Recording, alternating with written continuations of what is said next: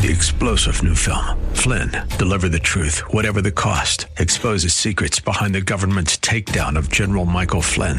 Flynn knew what the intel world had been up to. He ordered the first audit of the use of contractors. This set off alarm bells. He told the truth. He was the most dangerous person for Donald Trump to hire. They had to get rid of Flynn. Flynn, deliver the truth, whatever the cost. Available now. Watch it today. Go to salemnow.com. salemnow.com.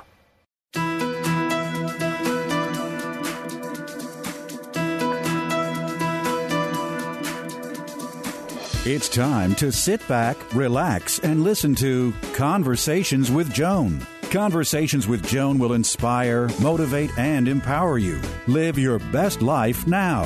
Listen, learn, think, and decide. And now, here's your host, Joan Herman.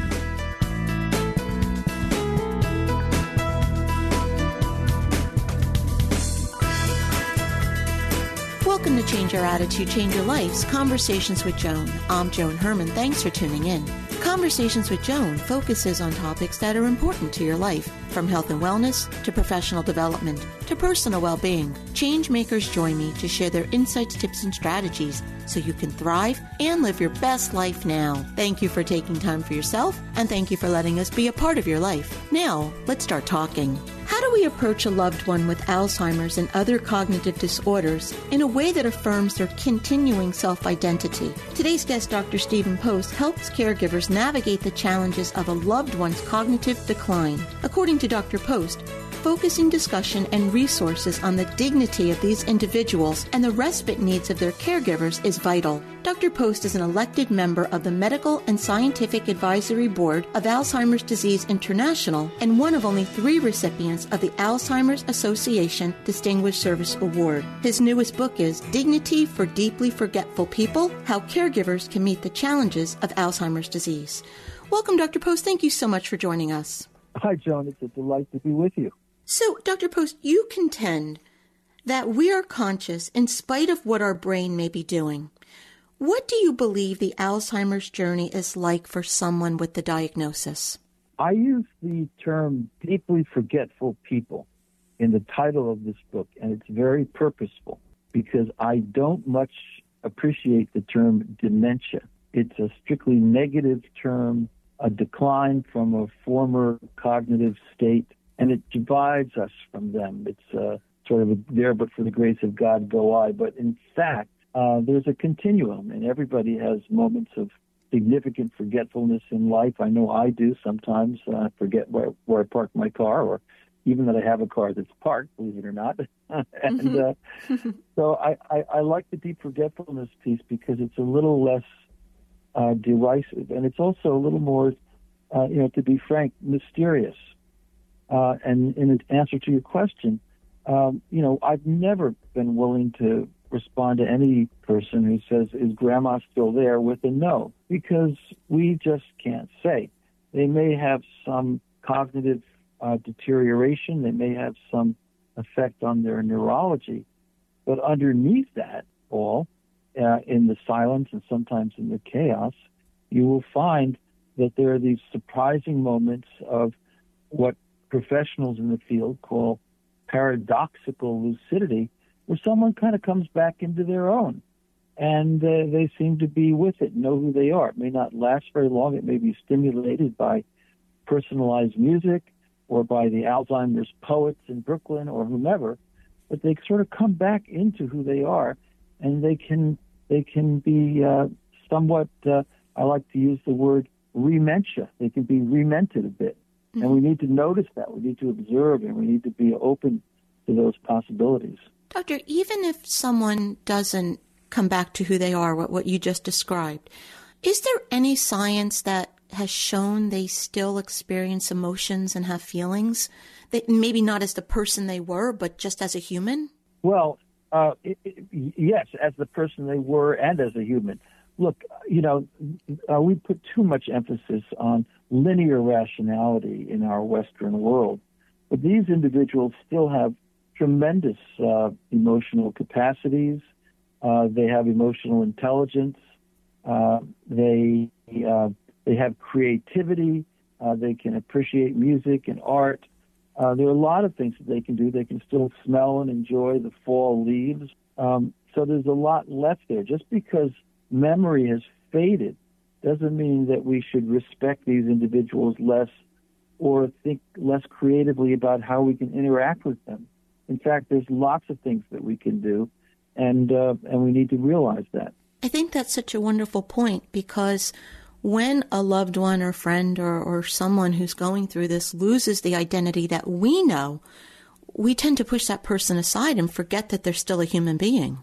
Yeah, and we forget that they're always there. I mean, I take that position firmly. One of my great neurology teachers at the University of Chicago, Sir John Eccles, always said that the human mind, the human consciousness, is more profound than the brain, and you can have a dysfunction in a certain part of the brain that lays down short-term memories, the hippocampus, as they say. But the person is still there and will occasionally simply beam up in a surprising fashion. So I have all kinds of stories in this book about just those sorts of experiences.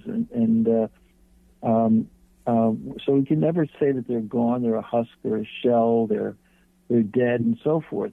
They've changed, and we have to work a little harder to communicate with them. In fact, a lot of the book talks about how to do that, and don't use open-ended questions. What would you like for breakfast? But you ask, well, would you like ham and eggs, or would you like post toasties?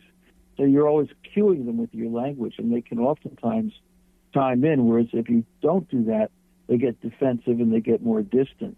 So there's a lot of techniques to communication, and the symbolic side of people's lives never is gone. I mean, Willem de Kooning, the great New York abstract expressionist and artist, he was diagnosed at Cornell with probable Alzheimer's, and he had it for 14 years. For 13 and a half years, he painted in his studio in Greenwich Village. He had a liaison with him, and he would just sporadically rise up and dip his brush in that acrylic and go up to the easel, and he would paint. And there was a posthumous exhibit of his work, and some of the reviewers said, oh, it was terrible. He was just a shell of himself. But the one I liked said, wait a minute, this is the guy who had Alzheimer's disease, and for 13 and a half out of 14 years, he knew exactly who he was. He knew he was an artist. He kept drawing, and he knew that somehow who he was connected with the symbol of that brush and that paint. So he wasn't gone. He was compromised a bit, but he was not gone. I remember watching a movie one day, and the main character's mother was battling Alzheimer's. She was suffering from Alzheimer's. And the character had told another person within the story that for years he tried to pull his mother back into his world of rational thought, always correcting her mistakes and trying to make her fit in the world that he was living in. But he finally decided to join her world, and he started to play along with whatever she said. And he said life got so much easier. Do you think that's a good approach?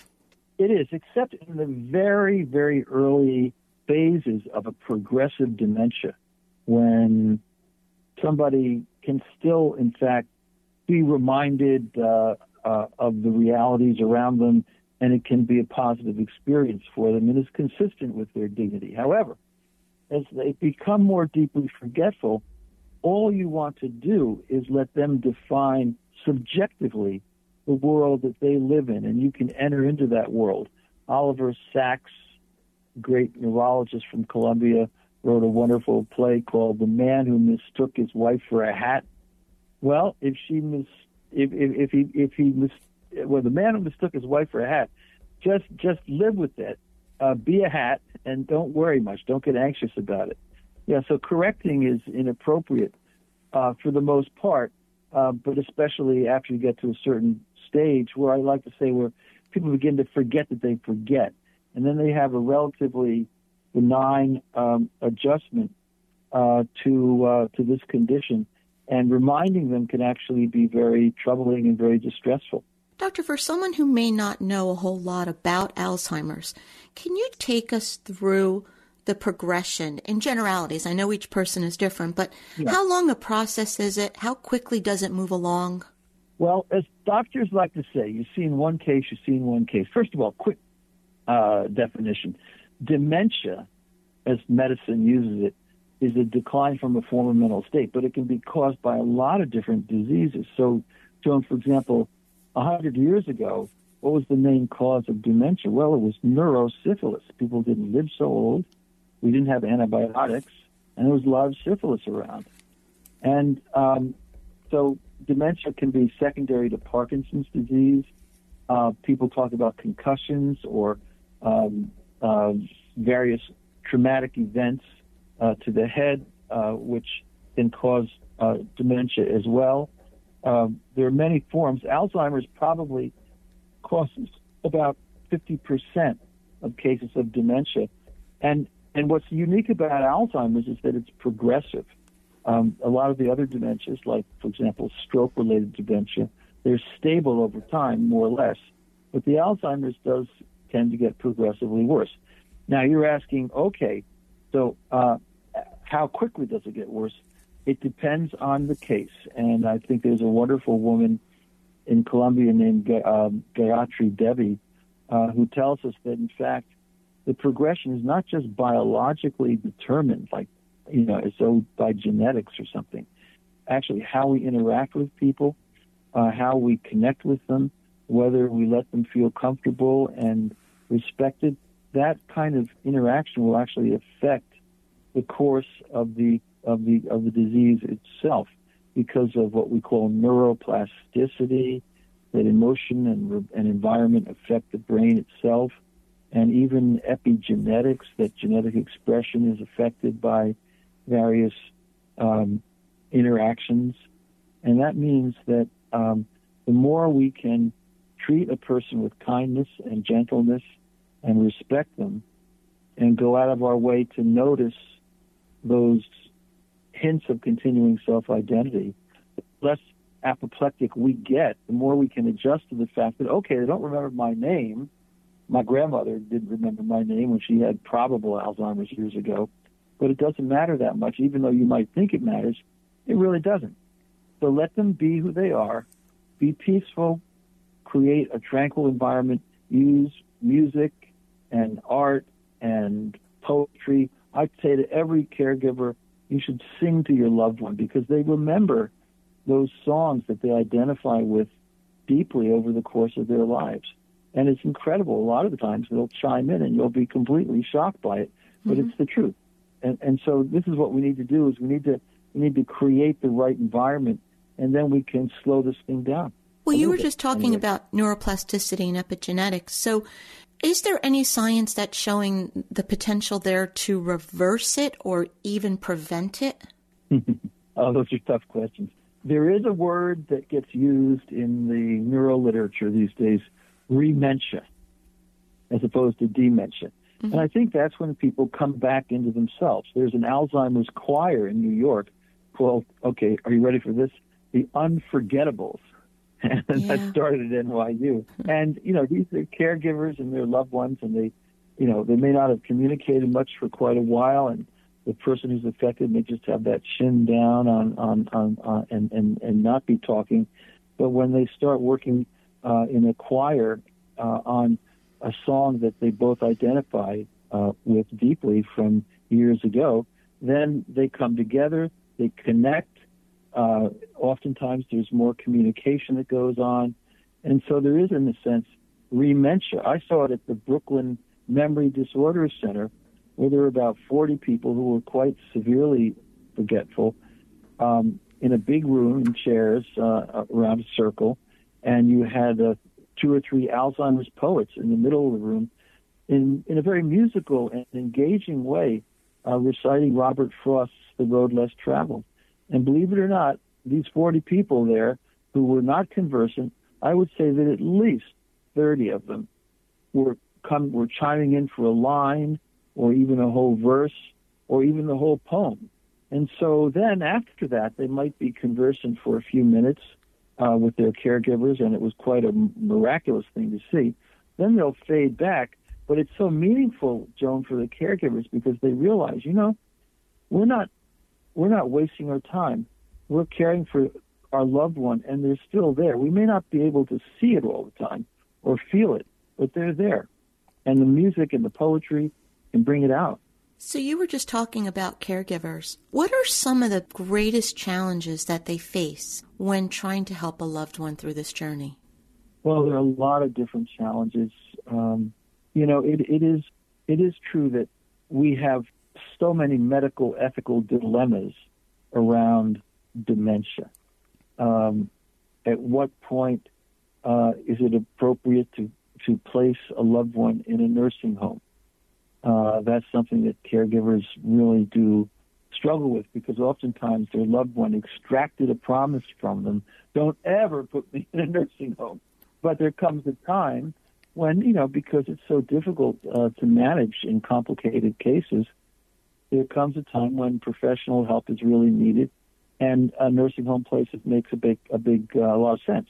Now, what I say to caregivers is that doesn't mean you're abandoning your loved one. It just means that you're putting them in a good situation, and you're going to visit at least 2 or 3 times a week and maybe assist with oral feeding. You'll be there to talk with them. Reading poetry to your loved one is very helpful. Just as I said, singing is helpful. You can come in with various meaningful symbols and artifacts that can connect quite well to the love that they've known over their lives. So placing in a nursing home is a big deal. And then there are all these other things. For example, as this continues to progress, which it eventually will, but it's just hard to predict how quickly. Do you still want to treat people for other conditions, like, for example, diabetes? Do you still want to be taking someone who's deeply forgetful and sticking them with a needle for insulin when, in fact, they have no insight anymore into what that's for? So they may interpret it subjectively as something like an assault. What about someone who's got a heart problem and is being supported by all kinds of those amazing new heart technologies? What about that? Does someone really, other than for palliative reasons, want to have surgery for tumor removal? What about an individual who breaks a hip and really can be reasonably well off, still in a nursing home or still at home, just tended to, not ambulating, but that's relatively mild and comfortable with the right sorts of medications. You bring them into the hospital, and lo and behold, it's a new environment. They lose all their sense of connection, and they decline even further cognitively, and so they'll never really be the same. These are all big dilemmas, and so the ethics of this, of treatment interventions, during COVID, there was a patient I had met who had dementia secondary to Parkinson's disease, and she was up in an intensive care unit. She was on a breathing mask, which was non-invasive, which allowed her to get along pretty well. She could communicate with her loved ones who weren't allowed up there because of the contagion, but she could communicate with them somewhat on phone and on iPad. And then the question came up, well, do you really want to put her on a ventilator? And the adult children said, yes, because that's what's best treatment. And I suggested, look, it's your decision, but I think maybe the more compassionate thing to do is leave your mom on a non-invasive feeding mask and let her interact with you more, because as soon as you put her on that vent, she's going to be intubated. She'll probably be sedated. She will be sedated. And the likelihood of someone 85 years old ever coming back from that is about 1 in 100. So the overuse of technology is a big issue. And medical students who are training and go into the intensive care units, sometimes they'll see 3 or 4 or half a dozen individuals who are very, very deeply forgetful and in really end-stage dementia. They belong in the hospice is where they belong. They don't belong in the hospital. Do you think this is something that we should consider for ourselves and add into our directives that are, the legal documents that we create? Yeah, I think so. With this particular condition, it's the best document, Joan, is not so much a living will, but it's called a durable power of attorney for health care. And it allows you, as an affected individual, to designate a loved one, your caregiver, your primary caregiver typically, as the decision maker. So they have all the rights to make decisions. Now, you can put in a few comments. Do not want artificial nutrition and hydration, for example. I think that's probably a pretty good idea because there's no advantage to feeding pigs and artificial nutrition and hydration. In fact, if you look at the studies, people do better, people with dementia, do better with assisted oral feeding. I did that with my grandmother a bit when I was much younger, apple bran and so forth. And she couldn't swallow too well, so she needed help. And there was a lot that went on between us in those moments of assistance. She would brighten up. I could look into her eyes. I could see that she was still there. And then again, surprisingly, from time to time, she might call me Stevie. And then I really knew she was still there. And that was very, very impressive to me. So I don't, artificial nutrition and hydration, feeding pigs, they're not good for people with end-stage Alzheimer's. They actually don't even extend their lives. They live longer with assisted oral feeding.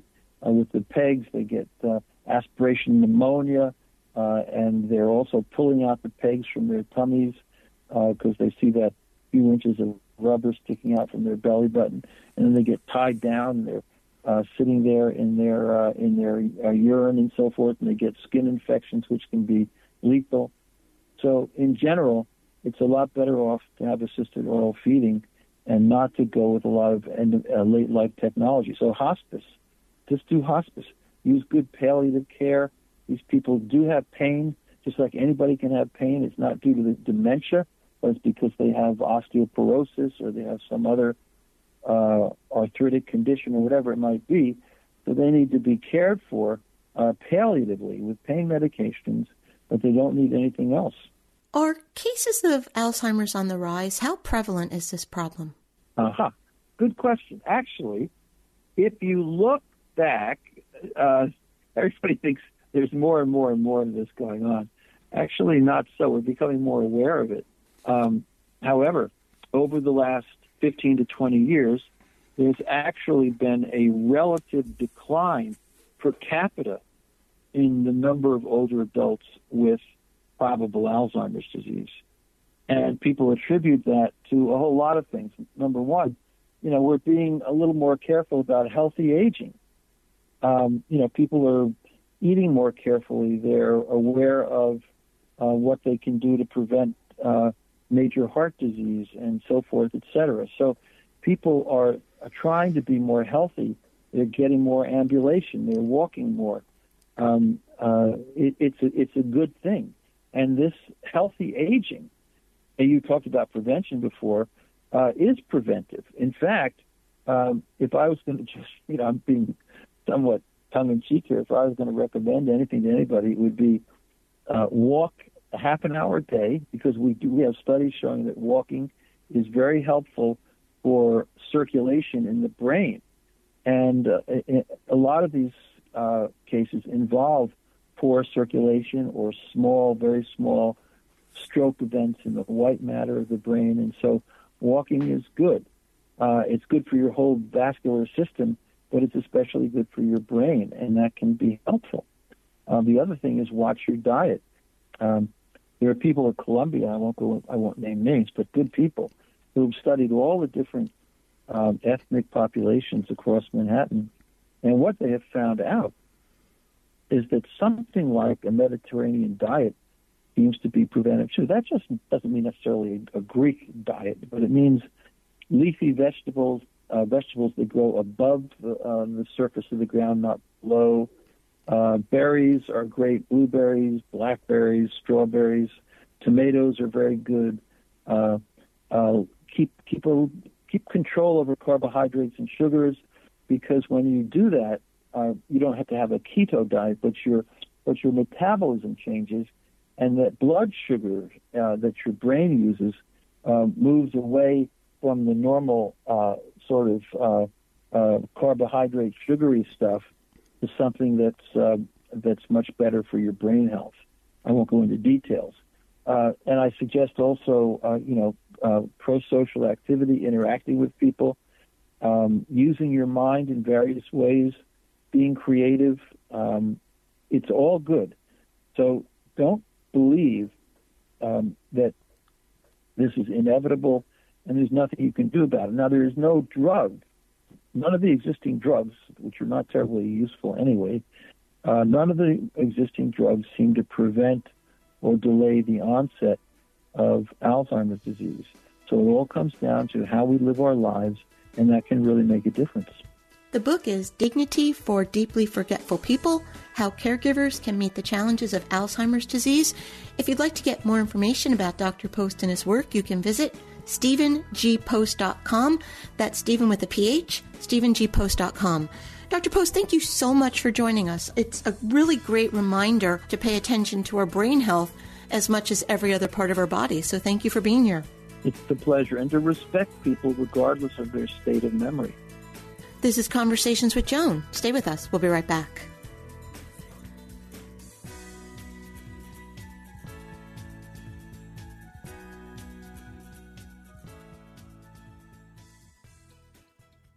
Do you feel lost on your journey to health and happiness? Then let us guide you on your path. Personalized actions towards health. Your path is a series of choices you act on every day. We guide you on a personalized journey of dietary, exercise, genetic, supplement, and lifestyle choices that lead you to optimal health and happiness. Often taking the road less traveled leads to liberation. Your path is personal. Your journey, like you, is unique. Take action today. Head to bestpathforme.com. Again, that's bestpathforme.com. If you're a business owner and you're not using video to market your company, you're losing customers and revenue, guaranteed. No matter whether you're a one-person shop or your revenue's in the seven figures, video is guaranteed to improve your fortunes. Hi, I'm Ed Lamoureux, owner of Lamore Strategy Group and Lamore Life Productions, a marketing consultancy and video production company. The most common two things I hear about why businesses aren't using video marketing is, 1, I don't know how to do video marketing, and 2, I don't feel comfortable on camera. Well, to both of those objections, I say this. Video shouldn't be scary. Failure should be scary.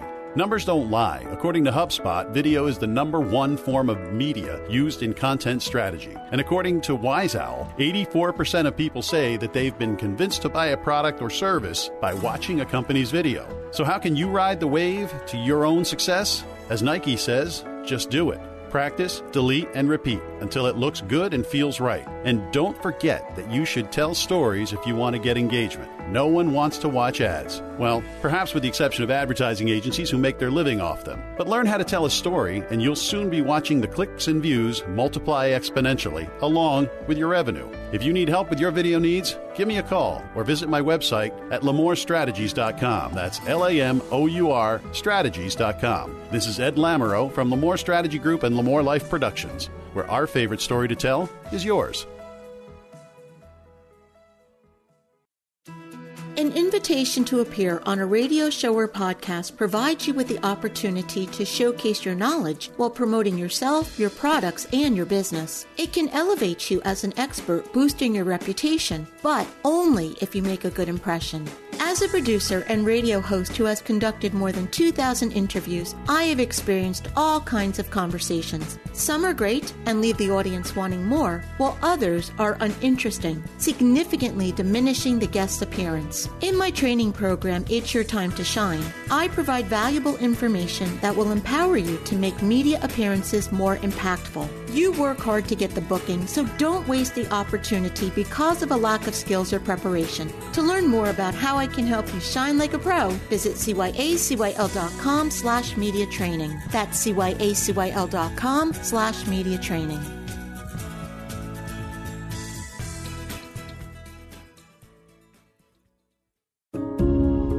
This is a St. Jude moment. Braxton was diagnosed with choroid plexus carcinoma, which is a brain tumor. We have an amazing team that fights for the best outcome for Braxton. Being part of the research makes us feel like we're doing our take. So if we can put our little piece of the puzzle in it, I would do it over and over again. Because I don't want another family to have to go through what we're going through.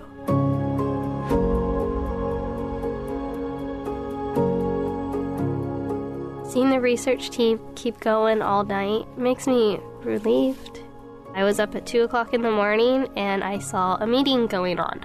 And I was like, oh my God, no one sleeps here? Which is fantastic because they are literally trying to find a cure 24 hours a day. They're not willing to give up. Finding Cures, Saving Children. Learn more at stjude.org. This is WNYM, Hackensack, New Jersey, New York City.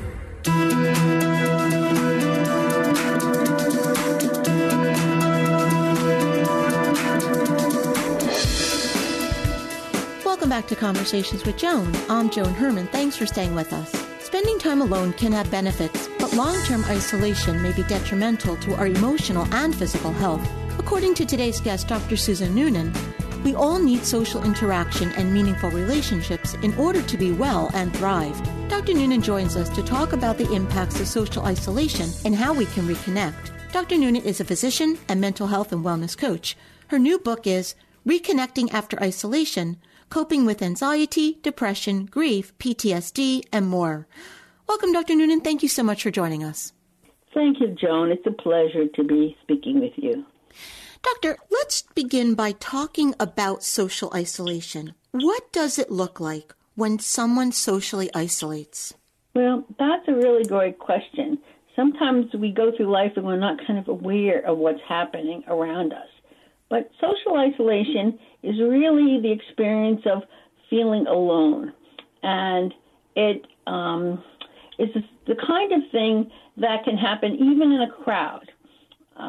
We might not be engaging with other people and not interested in speaking or engaging with other people. We might feel lonely. We might have some various emotional and physical symptoms that accompany that. Now, all alone time is not harmful. Spending some time alone each day can be beneficial. Solitude has a purpose and might be soothing and restorative. It provides a sense of contentment. However, if it's something that's involuntary, such as what happens during a pandemic or some medical event where you're isolated for a bit, then that becomes a problem. Doctor, what would cause a person to want to isolate? Someone who wants to isolate is more than likely someone who has some emotional problems in the background. They might have depression or some social phobias or anxiety that prevents them from engaging in the world and interacting with other people. They might have some fears. It could also be a fear related to the COVID pandemic, for example, or other infectious disease pandemics, where there might be fear and uncertainty of the unknown, of contracting a virus, things like that. Well, you were talking about fear, and then you mentioned the pandemic. You know, coming out of it, is it almost like a PTSD? Are there triggers that we need to be aware of? Well, some people do experience PTSD after something like the pandemic. Those are people who might have been traumatized during the experience, either essential frontline workers, for example, or others who just felt it as a threat to their well-being, whether it was a perceived or real threat. And they might experience symptoms such as reliving the event with memories and nightmares and flashbacks, and they avoid thinking about it, or situations or events that bring it to mind, and have a lot of negative feelings and maybe feel keyed up. So that is PTSD. But coming out of the pandemic, people can also have some anxiety around re-engaging in the world, something we call re-entry anxiety. And that's a real problem that is affecting a number of people. So if we don't re-enter society and we stay isolated for too long, what are some of the things that can happen to us? That's a great question. Oftentimes, will become more introverted and isolated, and it changes actually all areas of our daily life, the way we do things in our home life, social life, or work life, or school, limiting our recreation. It can also impact our sleep. We may not exercise as much or have a routine and structure to our days, and maybe eat differently, grazing all day instead of eating more healthy foods. It can have a negative impact on our mental health and our ability to manage it. There can be depression, anxiety, suicidal issues, and then physical problems like heart disease or stroke or high blood pressure, problems with cholesterol and immune function. A lot of tension interpersonally with stress, disagreements at home, sometimes even domestic violence and child abuse. And this can affect people who have an existing mental illness or not. It can also affect children who are spending time away from their friends or classmates and teachers and communities. They become sad and irritable and hostile.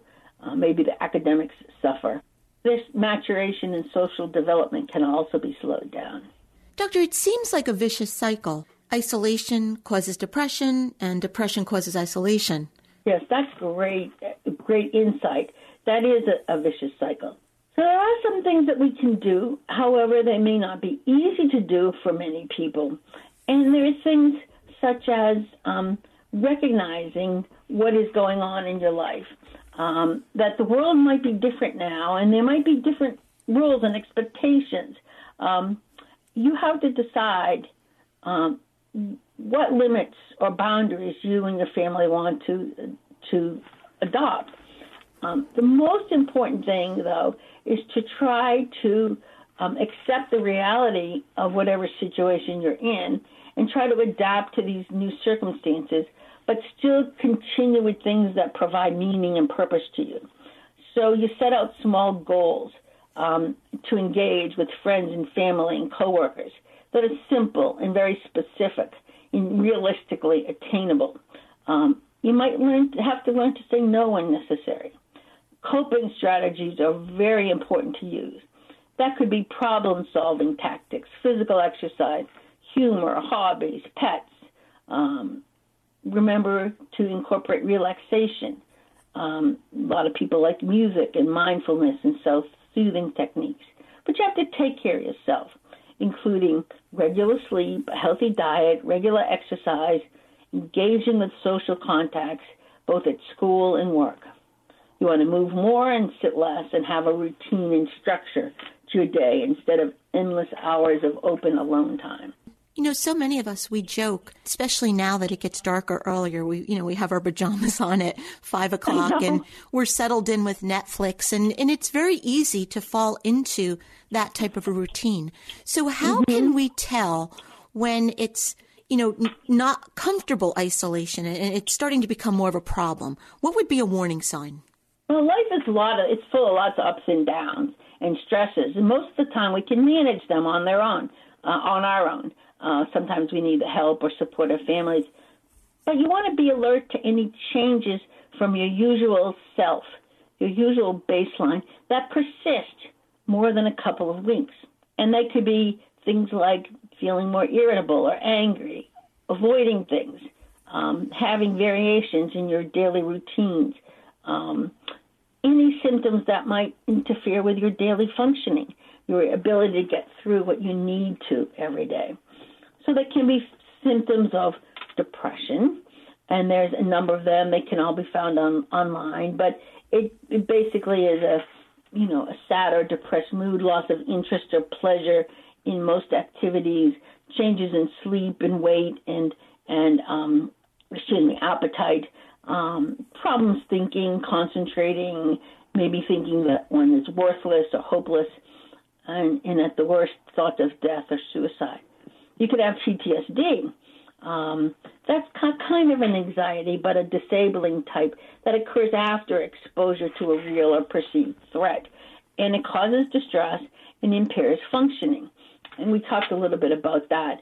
You can also have a severe anxiety, which is a feeling of excessive worry and apprehension and nervousness about things that's really out of proportion to the feared event. And if any of these things persist or start to interfere with life and your ability to function at work or school or socially, then it's time to pay attention and get professional help. Start with your primary care physician or ideally a mental health specialist who's trained to recognize and treat psychological and emotional problems. Doctor, if a friend or loved one sees someone that they care about exhibiting any of the things you just described, what's a good way to open up the communication channel? How can we approach the subject? Good question, because sometimes people are quite sensitized to it, or they might be in denial to others. They don't want to admit that they're actually experiencing that. So caregivers or family or friends, first just should be supportive and encouraging, and doing it in a non-judgmental way. Just being able to open up and say, hey, I'm a little concerned about you. You don't seem to be as energetic or as interested in things as you used to be. Is something going on?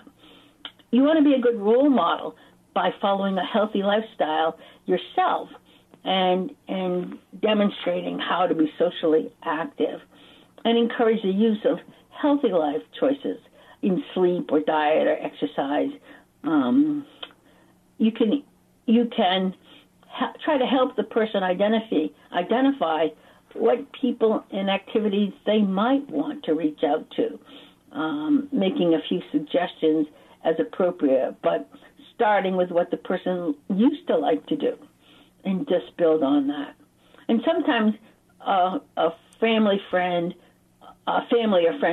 can try to create opportunities for a social interaction that the person can engage in. The book is Reconnecting After Isolation, Coping with Anxiety, Depression, Grief, PTSD, and more. If you'd like to learn more about Dr. Noonan and her work, you can visit SusanNoonanMD.com. Doctor, in about 30 seconds or less, what's the takeaway? Well, my favorite mantra is action precedes motivation. And I think that works pretty well in this kind of a situation. It's easy to sit back and let things just be. Sometimes you need to put your foot forward, even though you might not feel like doing it. And eventually, the interest and the desire will follow. Doctor, thank you so much for joining us. It's been a pleasure speaking with you. Thank you, Joan. It's my pleasure as well. This is Conversations with Joan. Stay with us. We'll be right back.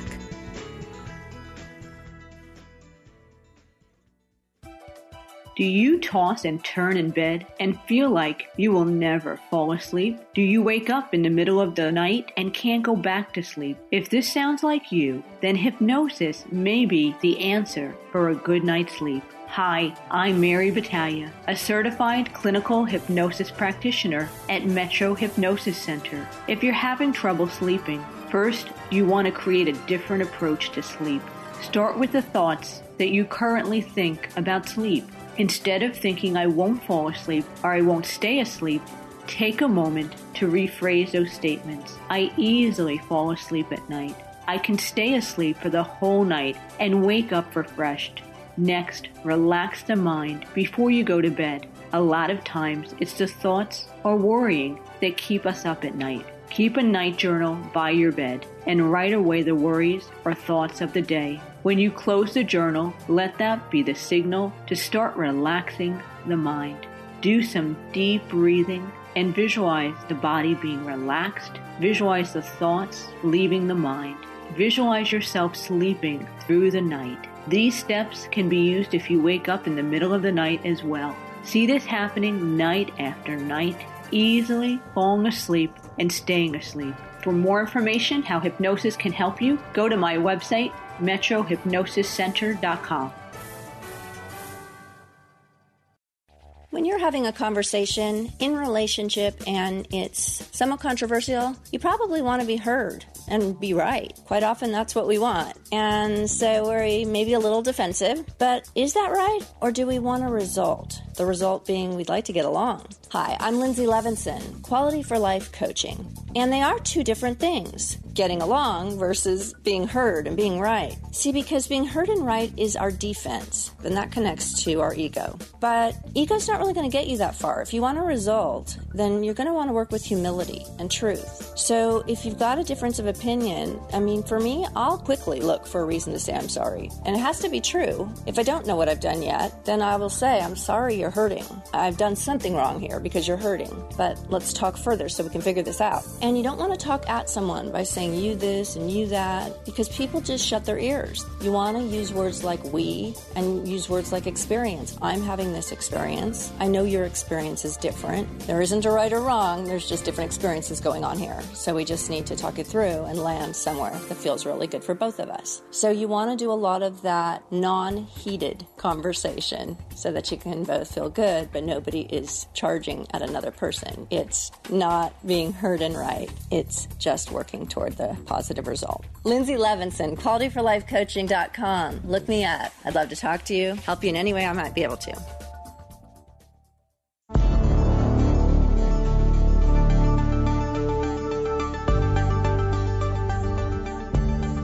It's time for To Your Health. Joining me today is Dr. Rojini Raj, a board-certified gastroenterologist and television personality. Dr. Raj is here today to discuss digestive discomfort. Welcome, Dr. Raj. Thanks for joining us. Thanks so much for having me. Happy to be here. So, Doctor, digestive discomfort can be the result of more than just overeating. It may be caused by a condition called EPI, or exocrine pancreatic insufficiency. Tell us about EPI.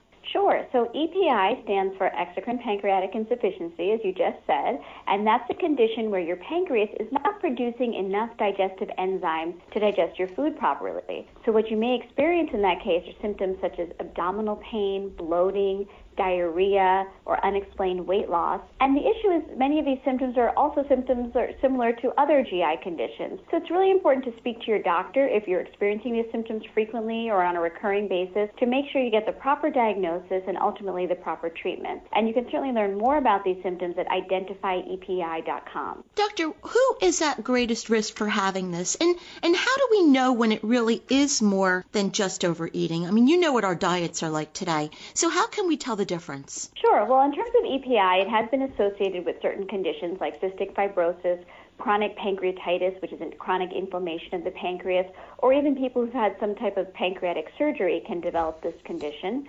But in terms of how do you tell if it's just an occasional indigestion or something that needs to be investigated, it's really about listening to your body, paying attention to the frequency of the symptoms. So if it's just once in a while when you know you've kind of really overindulged, then that's probably something that happens to all of us occasionally. But if it's happening frequently, if it's recurring, if it's something that's affecting your life or your ability to enjoy your life, then it's certainly time to talk to your doctor and get to the bottom of the condition and make sure you know what it is so you can treat it appropriately. Can EPI be dangerous if left undiagnosed?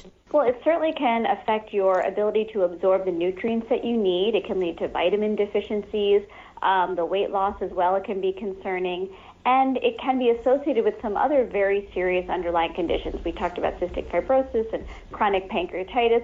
So it's certainly not something that you want to leave undiagnosed. You want to get to the bottom of it and treat it. And where can our listeners go to get more information? IdentifyEPI.com has a lot more information about the condition and the symptoms associated with it. Dr. Raj, thank you so much for being here with us and for bringing this condition to our attention. Again, IdentifyEPI.com is a wonderful source for more resources. Thank you for being here. Thank you very much. Do you allow fear to stop you dead in your tracks whenever you think about trying something new? Does that voice in your head conjure up a list of reasons to be inactive while you shouldn't try to accomplish a goal? Hi, this is Joan Herman here with a lesson learned while earning my PhD in life. It's time to face your fears and step out of your comfort zone. For most of my life, I was that person, too afraid to take a chance, self-sabotaging myself at every turn. I had a reason for every roadblock that I built. I allowed fear to govern my life. It took a major life upheaval and a lot of soul searching to get me to change my ways. And when I did, I realized that I hadn't really lived. I played it safe and simply survived. Over the course of the past decade, I have had the opportunity to interview people that have inspired and challenged me to step outside of the comfort zone I called life. I met warriors who have overcome tremendous challenges and displayed courage that most can only imagine. They changed my way of thinking. Some of these people were born without arms and legs or feet or hands. Others have lost their vision or the ability to walk, and others have survived horrific trauma and now live their life in service to others. Every one of these people had every right to live in fear as they faced unfathomable challenges, but they all chose to confront their limitations and achieve what many would consider to be impossible. They understood that fear is nothing more than a mindset, a perception, false evidence appearing real. They taught me that each time we face our fears, we gain strength, courage, and confidence in the doing. So the next time you're faced with an overwhelming challenge, an opportunity to try something new, or the chance to step out of your comfort zone, how do you push fear aside and take action? First, evaluate the driving force behind your fear. Is it a real consideration or something that you've created in your mind? Then make a list of your concerns and attack them one by one. Ask yourself, what is the worst thing that can happen? And by the way, it usually doesn't. Then develop a plan of action. What is your goal and how will you achieve it? Empower yourself with knowledge. And finally, muster up the courage to take a chance. The best plans are meaningless without action. As the explorer Christopher Columbus said, you can never cross the ocean until you have the courage to lose sight of the shore. Remember, it isn't the end result that matters, it's the journey. And you just may enjoy the ride. Thank you for spending this time with me. For more inspiring tips, visit joanherman.com.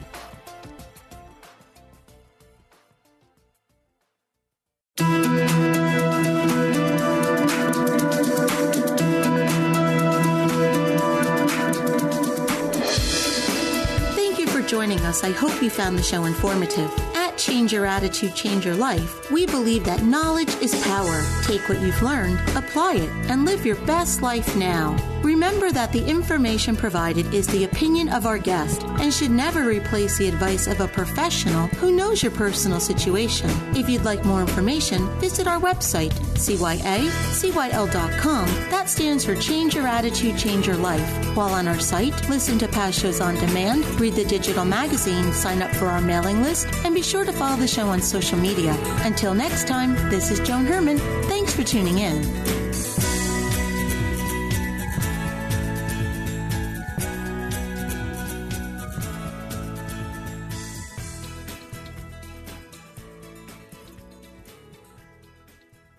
The preceding pre-recorded program sponsored by Maximilian Communications. 3-star General Michael J. Flynn, head of the Pentagon Intelligence Agency, knew all the government's dirty secrets. He was one of the most respected generals in the military. Flynn knew what the intel world had been up to. He understood its funding. He ordered the first audit of the use of contractors. This set off alarm bells. The explosive new documentary, Flynn, Deliver the Truth, Whatever the Cost, uncovers the facts behind this scandal. Flynn told the truth. He was the most dangerous person for Donald Trump to hire. I find out the worst enemy that I'm going to face in my life is right here in America. They took my assessment and they wanted me to change it. And I was like, I'm not changing it. They had to get rid of Flynn. With in-depth interviews, archival footage, and never-before-seen personal records of the man behind the headlines. I just felt like I was drowning. Flynn, Deliver the Truth, Whatever the Cost. Available now. Watch it today. Go to salemnow.com. salemnow.com.